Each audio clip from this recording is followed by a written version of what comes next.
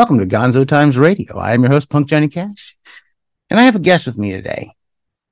Now, you probably won't hear much from my guest because there's the significant symbol of language which my guest seems to be lacking in. But my guest and I have engaged in the conversation of gestures. If you go back and listen to the Mead episodes at the beginning of this, you'll understand what I'm talking about. My guest is an escapist. He and I interact in a social manner. He attempts to escape the house often. I am his oppressor. I am his tyrant. I am Homo Faber. And we'll talk about that when we start to talk about alienation, materialism. I am Homo Faber. I think it's Faber, might be Faber. My guest is feline. His name is Rumble. As I've said, he's an escapist, and I oppress him. I oppress him in an interesting manner, though, with kindness and love. He understands that as much as he wants out, that I will allow him to go out of my lap for a time if he sits on my lap and I pet him. He enjoys it. Sometimes he wants to escape, but realizes that escaping only ends up with me placing him inside of the house. Now, there's no reason the feline Rumble here. That's my guest. There's no reason I will let him escape. He's on my lap. He did not want to be anymore. Usually he likes to be on my lap petted. He's very into me despite my oppression of him. He gets rewarded. I reward him, his behavior. And we interact through the conversations of gestures. Now, I'm going to start there because, we didn't always have this extensive language, extensive knowledge that we currently have. We're gonna jump from Mead in the early 1900s back to about 400 years before Christ. And we're going to talk about something today that's a bit off the subject, but on the subject. We're going to take a medium perspective somewhat, and I'm going to do some infusing myself. We're also going to look at the writing of Bertrand Russell. Bertrand Russell was a philosopher close to the time of me, the beginning of the 1900s. I say the 1900s. It was literally a different century than I live in now, which blows my mind. I'm getting old. But it's there. Now, Bertrand Russell wrote this book that I've been reading, called The History of Western Philosophy, where he kind of goes over philosophy. Now, why am I looking at philosophy? I initially said that we're going to start to look at these things from the perspective of a social behaviorist, right? Philosophy gives us a lot of things. We have different lenses we view the world through, and these lenses are largely ideologies, right? Philosophy gives birth to these ideologies, these ways that we understand the world. Almost think of it as like the software, like an operating system. You get the good old Windows, Linux, Mac, how that operating system works, right? It's essentially the ideology in the mind of a human being, how they interact, how they perceive things, how they respond. You've got the software, you got the programming there in ideologies. Now, some of these ideologies, these programs do wonderful things. We create great tools, great programs, right? Logic, mathematics, science, religion, politics. All of these kind of rise out of the philosophies. Now, philosophy itself being it means literally translated to, as I understand, love of knowledge. When I was a teenager in high school, I wrote on my books often, and I loved Byron. I dabbled in some philosophy. When I read some, I didn't really get it. Nozick, for a minute, was one of the first things I branched into that was outside of what I was supposed to be reading, essentially. Robert Nozick, if you know anything about Robert Nozick, he's far more right-wing than I am. But, philosophy, the love of knowledge. And when I was in high school, I would write in my notebooks, and I remember I discovered that philosophy meant love of knowledge. I was going to be a deep thinker. I read my Bible a lot. And on my notebook, I wrote Philosophia. And I wrote my love of Sophia. And I drew a little picture of a woman's face, because I've always drawn. I've always been an artist. And there was something there. I thought it was really, really deep, writing my poetry in my loving Sophia notebook. So what is this philosophy? Wow. There's a lot of different answers to that, and I'm not going to give you a definitive one today, but I'm going to kind of take and try to give it a context. Um, Philosophy is the vehicle, the method, essentially, which we have come to knowledge, right? Almost all of our knowledge has come from philosophy somewhere along the lines. You can trace it all through there. Now, it's interesting to note that these philosophies begin outside of the written word that we have. They come from somewhere else, almost in a rhizomal manner. The ones that survive us, the ways we understand, the ways we teach, were the ones that were written down in the written word. Now we're looking at Greek. Socrates and Aristotle are the people we're going to look at to begin with in Bertrand Russell's writing, because he's writing a history of Western philosophy. And looking at this, we're not going to specifically try to look at the ideologies themselves 100%, but we have to kind of look at the ideologies, because the ideologies don't matter, but they do. Remember, this is very dialectical. There are contradictions that will appear. Two contradicting statements will be simultaneously true. That's just how it is. Ideology doesn't matter, but it does. And what I mean by that is this lens that we're taking is the median lens that he's given us, a new ideology, right? We're looking at things through the ideology of an act. What is reified in the real world, what you bring about and manifest. Now, there are social acts, and then there's like the material act. And we'll get more into some of the materialism later. I want to talk about the evolution of these ideas and how they happen. Reading through Plato lately. When I was a kid, I used to sit and read my Bible, read your Bible in a year type thing in my bed at night before I fell asleep. That's how I go to bed every night, with a little bit of scripture, being raised in the Southern Baptist Church. My father was an assistant minister and the choir director at the local Columbia Road Baptist Church is what it was called. And now I've decided that I have this really nice copy of the complete works of Plato. I actually have it here with me. I am not going to reference that book today. I've been reading it at night as my replacement for the Bible lately. So I'm going to read all of Plato, just a little bit at a time, like read your Bible in a year type thing, and read everything that Plato read at least once, maybe twice. So I've been doing that. It's an interesting journey.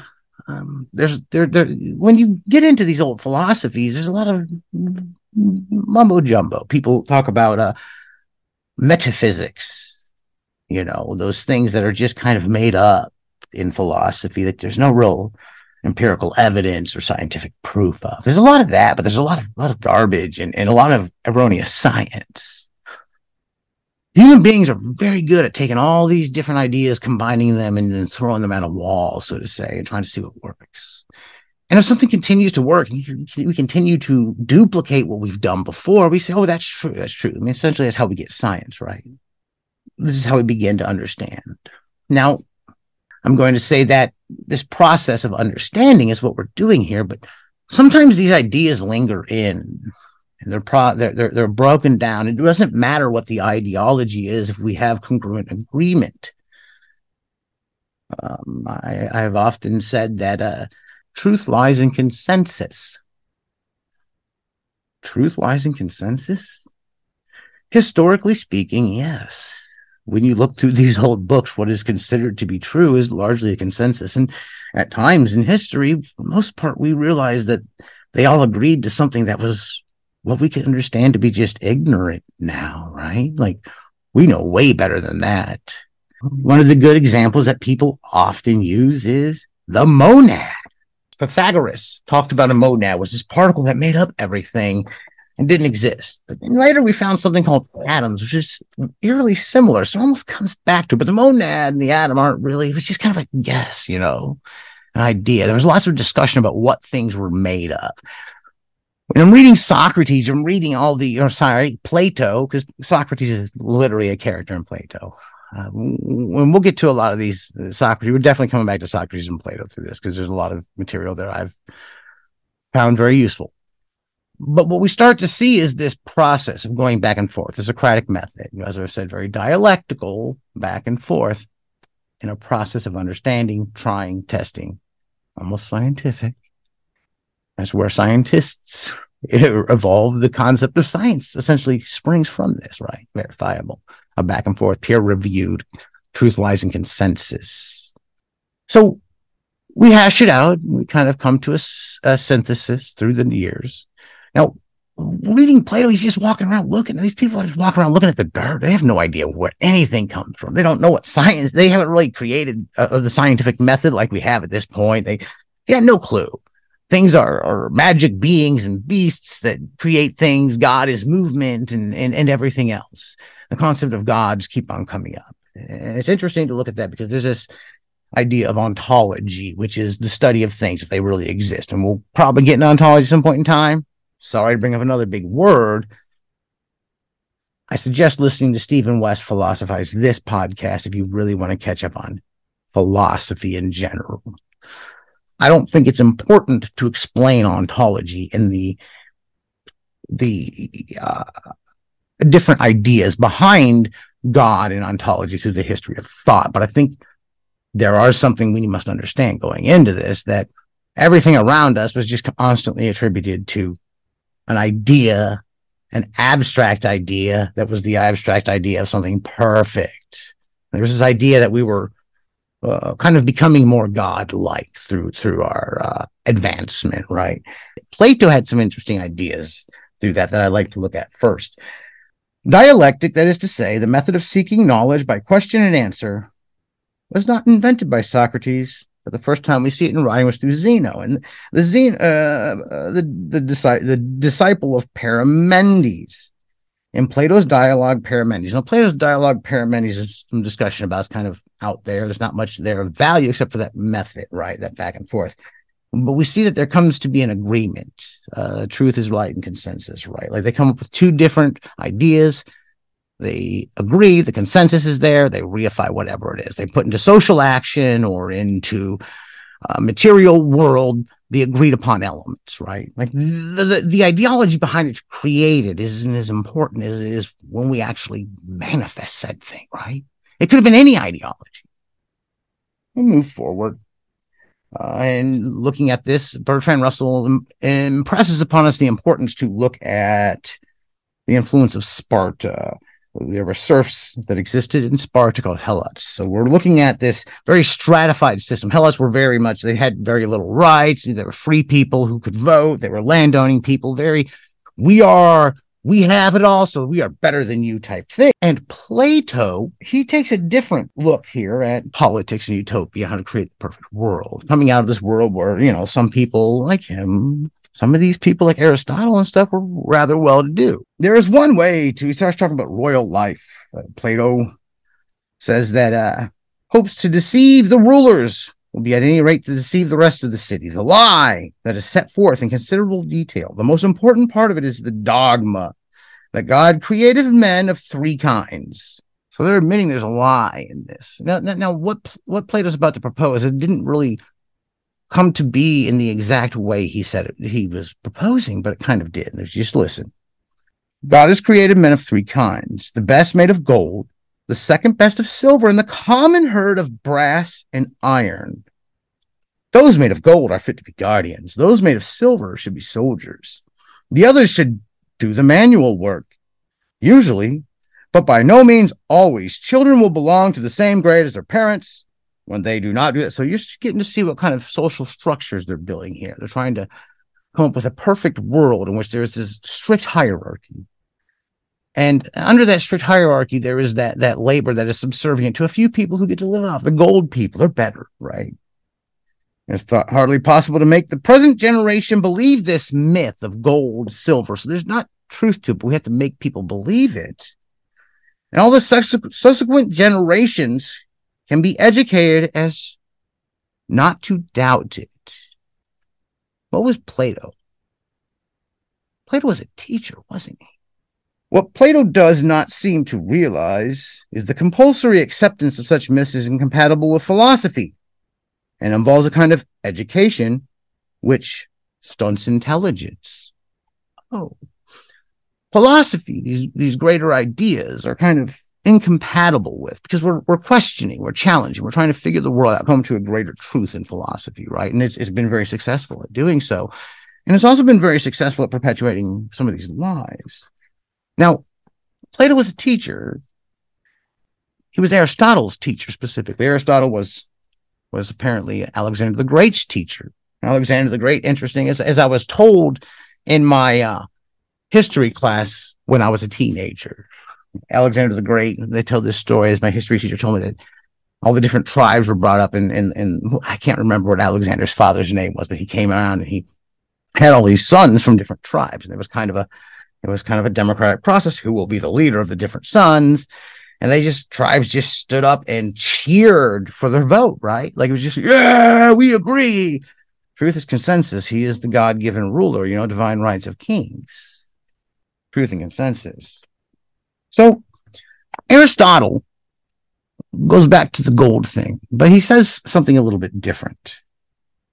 Aristotle thinks that justice involves not equality, but right proportion, which is only sometimes equality. The justice of a master or a father is a different thing from that of a citizen.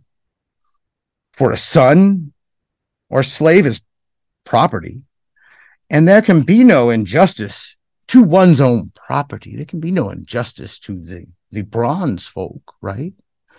It's only us people up here who need justice, who need equality. Those people are less than. They're bronze or iron. They're silver. They can move up into middle management, right?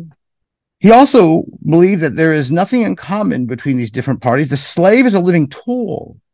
For a slave, then one cannot be friends with him. The slave is all the labor, the helot as well, right? Like these people were seen as just tools, cogs in a machine. It's important to remember that generation after generation for 2,000 years in the Western civilization has been taught off of Plato and Aristotle. Much of what we understand in Christianity has been influenced by these ideas, these old biases. And what is a bias? An ideology. One of these myths that we keep on throwing at the wall, and as we see it reproduce itself, we continue to do it. It's human action that matters, right? The myth behind it is whatever. The myth of stratification, as it evolves, as they refine it, as they try to continue to justify a system where they get it all and they get to sleep and do philosophy all day and postulate. Well, these people do the toil, but really they realize that to educate is to give them that power to liberate. He talks a lot about power and the wealth being desirable for the sake of honor and great-souledness. And he really talks up being wealthy and having that power and how much better you are and how much you should give so many certain folks respect or not. I think that at the end of the day, the specifics aren't as important as the structured ideology there, right? Like those people aren't as good. Those people just are burger flippers, right? And he's the sort of man to confer benefits, but he is ashamed of receiving them. For the one is the mark of a superior, the other an inferior. Be dignified towards people who enjoy a high position, but assuming towards those in the middle class. I'm just kind of skipping through different segments here that I've highlighted, by the way. I'm not reading it straight through. Kind of to give you an idea of the ideology that here, these are being quoted from Plato. I'm sorry, these are being quoted from Aristotle. He is one who will possess beautiful and profitless things rather than profitable and useful ones. He's the one that gets to do the art, the enjoyable, beautiful things. Someone else has to do that necessary labor. Aristotle goes on to consider ethics a branch of politics. Interesting. There's kind of this idea of don't get political, certain ideas that aren't politics, but we're all navigating the social structure, the domination factor, right? Isn't that part of this, the politic, right? Who's in power, who rules how we structure society, who does the work and who gets the benefits. We see that in here. The book begins to point out the importance of the state. And continue with Aristotle. A family comes first and is built on the two fundamental relationships of man and woman, master and slave, both of which Aristotle sees as natural. A lot of it's built around the concept of property and maintaining that property and authority over certain properties. And then he goes on to say that without law, man is the worst of animals, because without law, who could, protect said authority, power, and claim to this position in life? And over the years, we've challenged that, and that's changed position. The head of that authority, the head, tends to change hands throughout history, through churches, kings, patriarchs, democracies. We'll get into all that eventually, but just understand that power continues to pass down. The ideology changes behind this reproduction of what we've been doing, doesn't it? Just the ideology evolves, and sometimes the ideology doesn't change, because some people are clinging to 500, 2,000-year-old ideologies. A state being composed of households, each of which consists of one family, the discussion of politics should begin with the family. The bulk of the discussion is concerned with slavery, for in antiquity, the slaves were always reckoned as part of the family. Slavery is expedient and right, but the slave should be naturally inferior to the master. From birth, some are marked out for subjugation, others for rule. The man who is by nature not his own, but another man's, is by nature a slave. Slaves should not be Greeks, but of an inferior race with less spirit. Tame animals are better off when ruled by man, and so are those who naturally inferior when ruled by their superiors. It may be questioned whether the practice of making slaves out of prisoners of war is justified. Power such as leads to victory in war seems to imply superior virtue. But this is not always the case. War, however, is just when waged against men who, though intended by nature to be governed, will not submit. And it is this case, you hear that? War, I'm going to repeat that. War, however, is just when waged against men who, though intended by nature to be governed, will not submit. That's an ideology. That's an ideology that's passed down from generation to generation, from country to country. There are certain people that must submit to the will of those in power. This would seem enough to justify any conqueror who ever lived, for no nation will admit that it is intended by nature to be governed, and the only evidence as to nature's intentions must be derived from the outcome of war. He goes on to proselytize this. We also begin to talk about the nature of religion in the evolution of capitalism. I think that's far ahead of us for our purposes today. I'm going to rewind here and take a look at the warfare concept here and this submission thing, though, for a second. This nature of submission. Largely, there's a lot of it that focuses around who does do the labor and who does actually benefit. That is a part there. But these are ideas being passed down that are being reified. And there's an emphasis here when you're reading Aristotle, and when you're reading Plato, that these only occur when you're educated, you're programmed to duplicate these things. There's an idea that only some are supposed to have that education, certain forms of education. Others, they do get education. They get trained to cook. They get trained to scrub my floors. They get trained to kill for me so that those who questioned my authority are put into subjugation to me. That's what Aristotle believed, right? That's what we've been teaching in these universities. How many of these books like Plato and Aristotle and all these things that we expand upon, and they try to salvage different parts of these great knowledges over the years, come out from Harvard or Yale or Stanford Press, where those who are wealthy and powerful and rule the world are educated. They're not being educated in the trades so much. There's certain elements of knowledge that are deemed suitable for those higher educated, right? Maintaining that stratification. When we talk about alienation, we might talk about autonomy and freedom as well. And that should be coming up very soon. This is just a snippet. Hopefully it's a little enlightening at some of the history of knowledge, and we'll talk more about the history of knowledge along the path of this as I go forward as well. I've got a lot to tackle.